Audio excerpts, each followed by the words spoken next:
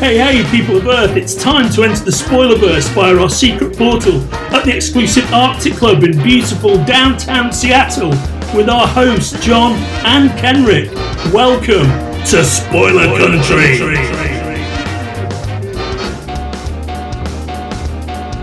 Hey, if you're listening to our show for the first time and you're on one of the social medias that we're on, like Twitter, Facebook, Instagram, any of those kinds of things, you should always check us out on Spoilerverse.com. But if you want to keep up with our latest episodes, you should bring out your smartphone, get into your favorite podcatcher, find Spoiler Country, and hit subscribe. Then you'll get all our new stuff. And if you want to reach out to us, you can do that in two ways. You can call us, leave us a voicemail at 707-656-2080. Again, 707-656-2080. Or you can shoot us an email at spoilercountry@gmail.com.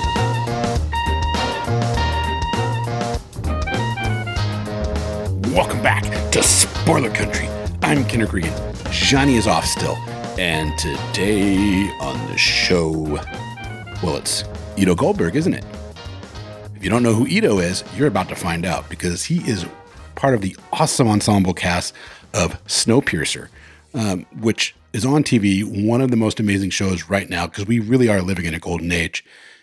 Iddo stopped by, spoke with our very own Melissa Sercha, and they had a wonderful conversation. So why don't you sit back, relax, and let's go ahead and listen to Iddo in his own words.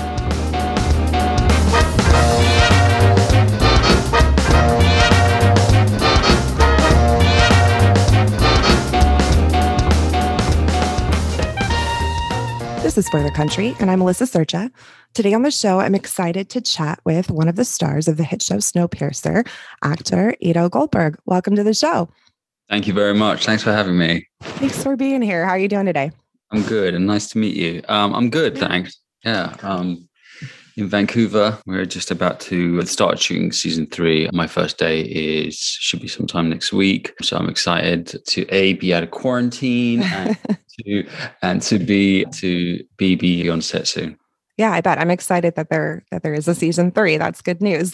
Yeah, it is good news. Yeah, well, let's dive right into Snowpiercer. I am a super fan, but for those who aren't familiar with this show, tell our listeners just a little bit about, what it's about and who you play. Okay, Snowpiercer is set in this kind of post-apocalyptic world where our scientists try to fix the global warming problem, and this whole effort backfired on them and the world froze over. There was a few people that could see that this was coming, and one of them, Wilford, was adamant this was going to happen, and in that time he built a super train and a track around the planet. And this is a story of the last remnants of humanity and the fate of, I guess, revolving around the planet until the ice thaws. Yeah. Yeah, it's an incredible show. The sets are fantastic. The cast is incredible. There's so many different nuances and different sub storylines going on. Mm-hmm. With the main plot. And what's interesting is with your character, I feel like we get to see just a little bit about him, every episode, just find out a little bit, right, more about him. He's, an engineer. He's in a relationship with Melanie. He's on Wilford's shit list for some reason, So what do you think Ben's motivation is and how did he kind of end up in this mess? I think to begin with, Bennett's motivation. So I guess I play one of the head engineers of the train, and I'm often driving the train. And for people who, I'm not sure how much I can say, but I guess because I don't know at what stage people are coming into the show. But I am, I guess many years ago, we joined the inhabitants of this train 7 years after this disaster happened and the train had to leave. So it's kind of been going around the planet for 7 years now. And I guess Ben is, his main motivation was to secure a place for humanity to survive. Yeah.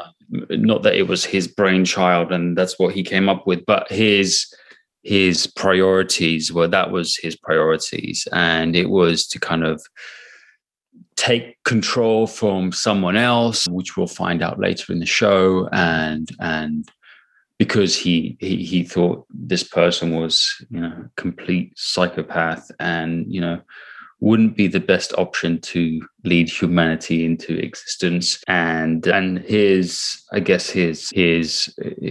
partner in crime in that endeavor is Melanie Cavill's character. And I think that, she is, she's probably more at the forefront of this idea, and he is someone that is kind of constantly supporting her.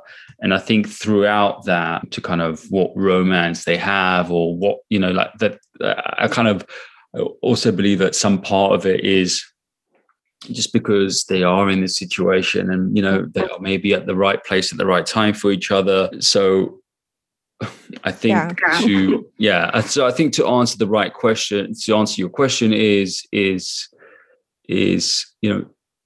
keep the wheels of the train turning, to keep the train moving forward is, I think, my priority. And that kind of should be everybody's priority, because, when the train stops, it stops. So regardless of the suffering and regardless of the moral issues, his kind of standpoint is like, technically, mechanically, the train needs to keep moving. Yeah.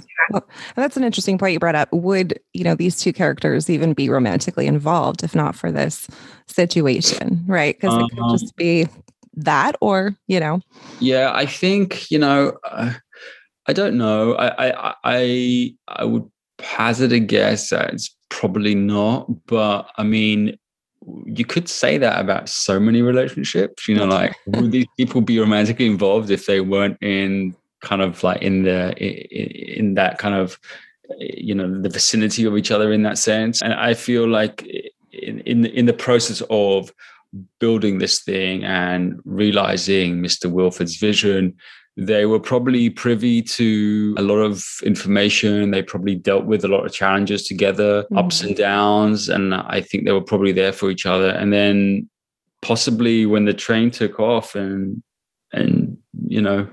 Melanie, as, I guess like the front of house of the train, having to keep this kind of A persona, B mood, and the appearances as if things were okay. I think maybe Bennett became someone that she could be real with in the first season, and I think that in the second season she finds that in a lot of other characters.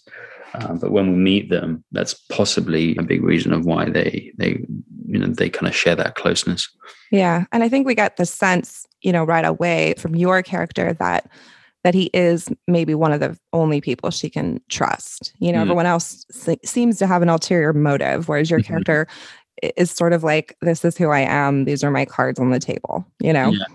And I think that, I think it's because other characters' ulterior motives are either survival or power. And they're both very human desires, one being very instinctual and one being a result of, maybe kind of dealing with the issues and stuff, and needing that status. But maybe that's something that they don't kind of need from each other, and it's just about maybe even keeping the mission going. Yeah, absolutely. And many of your scenes are pretty isolated. You're mostly in the engine room, and then without giving away too much, there are scenes where eventually you interact with the other passengers.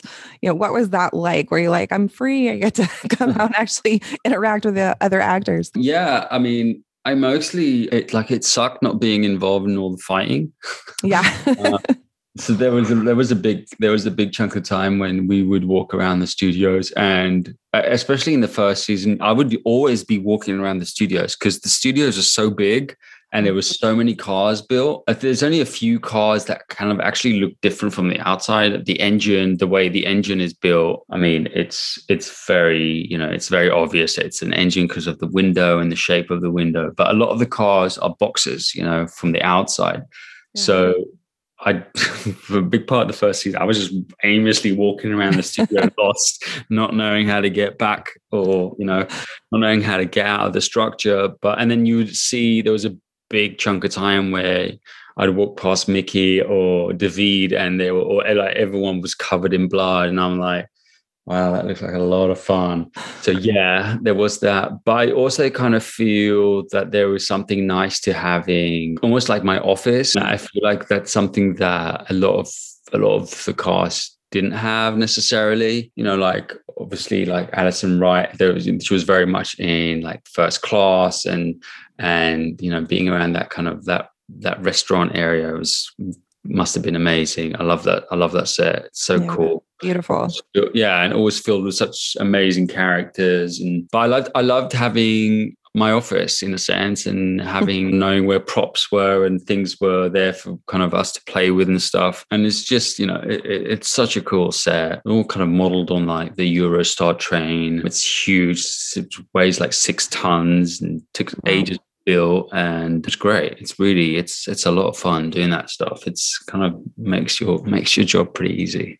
Yeah, no, it's incredible to watch. I mean, there's those steampunk elements, that are in there, and it's futuristic but kind of old world at the same time. And when I was talking to another cast member of yours, Aaron Glenane, and he was talking about all the little details that you can't even see. Yeah, he's so great, and you can't even see on camera really, but like little notes in the marketplace and things like that. And I'm sure for you as an actor, that probably really helps you get into character. Yeah, it's fantastic. It's great. And it helps you get into character. And it's really, when we first started working on the show, there was such a push to get going. And, they were constantly building sets as we were working and as we started filming, and just, art department, they killed it. Really kind of like, they were just always building shit. And it was kind of, yeah, I mean, really lucky that we had this incredible crew and still have this incredible crew on the show. It was a real effort to get this train built. It's a big train. It needs to look like a big train, and you need to have all of these cars in place. But then it comes down to these little details. So it's like everything's been thought of. It's really cool. Yeah. Now, what's it like filming those scenes when, you're driving the train, you're navigating, and, things are happening. There's like, something's going wrong. And I know as an actor, you're looking at a green screen or a blue screen or whichever, but how do you kind of react to that? How do you prepare yourself to pretend, that you're looking out at this crazy landscape? Well, it's actually not as straightforward as you would think, and because I I'm like the train driver in a sense, and I deal with a lot of scientific stuff. So a lot of my dialogue is is information, and it's kind of I'm relaying to the characters around me and to the audience like what's happening, what's wrong with the train, where the train's going, how much time we have left to accomplish stuff. So there is a lot that some of the scenes, the intensity of the scenes relies on that information. So even though you want to go crazy and do all this stuff, you actually have to be quite still and quite calm. And I think ultimately you feel the pressure to kind of do all this stuff to kind of build what's written, but really, effects that they have they're on that, they're doing that stuff for you. You don't need to do that. You actually need to kind of keep it together and keep quite controlled and do a lot less than you think. So yeah, that was trial and error for sure. Yeah. And your character does seem to be pretty calm for most of the time. I mean, there's a lot of different characters that are going from one extreme to the other, but your character seems to sort of stay in his zone. Do you think that's because of his engineering background and he's like this analytical, technical person and not as much emotional? Yeah, because I think that it's exactly that. You got it there. It's I can tell someone what's going on a track or where the train's heading or what angle we're leaning to, but he is, instead of flipping out, he is doing calculations how to counterbalance that. And So it's something that he might be feeling a lot of anxiety and tension. But I think here's the way he deals with that is doing the calculations to get us out of that mess. So that's probably why he's as calm as he is. He's definitely a lot calmer than I am in life. I would have lost my shit if I was him. But he's, that's maybe why he's one of the train drivers. It's maybe why he's one of the head engineers. Right. He's able to apply himself in that way. Yeah. And why, Melanie probably relies on him and trusts him so much because she knows he's not going to flip out on her. Yeah, exactly. Yeah. Well, I watched, this week's episode was quite the episode. And I know we can't, for people listening, if they don't want to tune, if they want to watch the show and they haven't seen it, we won't go too deep into it.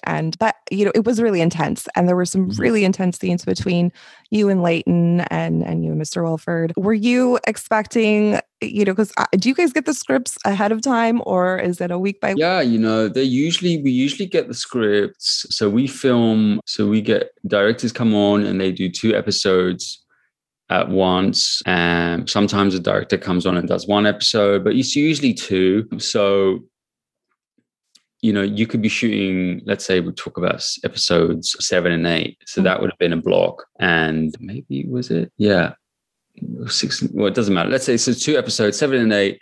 A director would come along and you could be filming an episode from a scene from episode 7, and then you could be running to get changed and then filming an episode from episode 8. Oh, wow. So you have, they give you both of those scripts ahead of time. Sometimes it comes down to the wire and it's a day or 2 before we get to go, because I think there is a strength to kind of writing as to kind of what's going on. I feel like that's a really good way to kind of write, and sometimes we get the scripts like way in advance, so it's kind of like, I don't think it's not what should I say, it's sometimes it's nice to get stuff in the last minute, and sometimes it's nice to have like ages with the material. So I think that's just part of working as an actor, but mostly our scripts are given to us with enough time and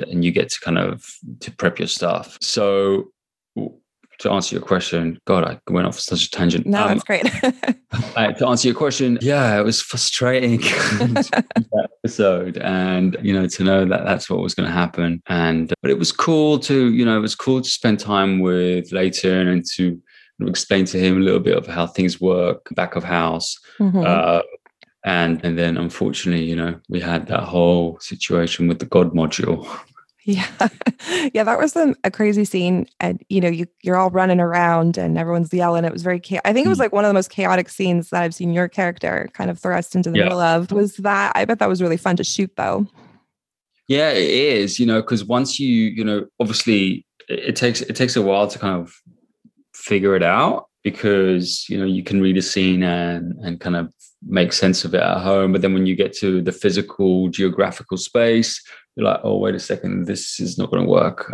And then you kind of, everyone has to find it, and then by a certain point it becomes a dance where everyone feels really free and you're just kind of all going for it, and that's always a lot of fun, and it's fun when everyone's kind of like in sync and doing their thing together. Yeah, it's always fun to be with with the big crew and kind of to do those scenes, as much as it is to do a scene with like a couple of people where it's a bit more intimate and kind of discovering a bit more about each other. But this world is so big, and I think it's really rewarding for the audience when a lot of the characters are in shot at the same time. I think there's something really exciting about that.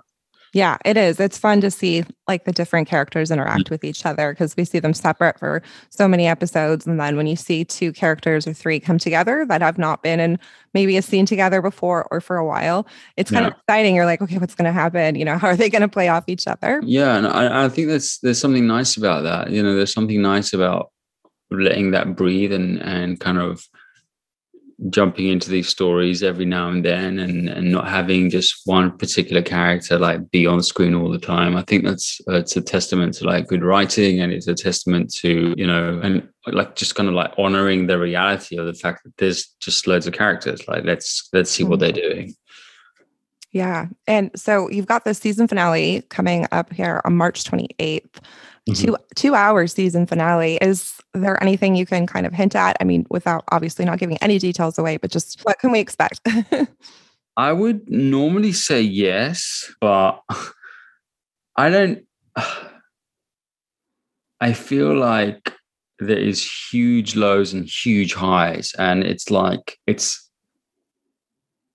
you know, it's exciting, and it really builds up, you know, to like this kind of crescendo, and it's really actiony. I think it's really exciting, and I think people are going to get a real kick out of it. And it's sci-fi, and it's colorful, and we get to kind of spend some time with everyone, you know. So it's cool. I think people are going to really dig it. Awesome. Yeah, I'm definitely obviously rooting for, you know, Snowpiercer to get out of this one. It'll be interesting to see what happens. Thanks. I was speaking to someone before, and they were saying that there's like a huge like Wilford following as well, like people who want to see like the crazier side of things take over. Wow. I find, yeah, I know. Well, that's interesting. I don't think I've talked to anyone that has that. But I mean, I guess, you know, there's got to be fans on both sides, right? Right. That's great. And I'm sure there's that theory too going around about the Willy Wonka theory. Have you seen that? No, tell me. So if you Google it, so there's this fan theory that Snowpiercer is actually sort of like a continuation of Willy Wonka, that Wilford is like Willy Wonka gone mad. Okay, I will check that out. Yeah, there's like a deep dive. You'll go down a rabbit hole. I'll do that. Awesome. Well, thanks so much for coming on today. This has been really fun. Thank you for having me. Yeah, you know, you're great on the show, and I look forward to seeing the finale and season 3, of course, as well. And for everyone listening, you can watch Snowpiercer Monday nights on TNT, but you can also stream season 1 on HBO Max, and I'm sure season 2 will be on there shortly, since the finale is coming up soon. So yeah, thank you so much for being here. Of course. Thank you again for having me. Great fun talking to you. Thank you. Have a good weekend. Thank you. You too. Bye. Bye.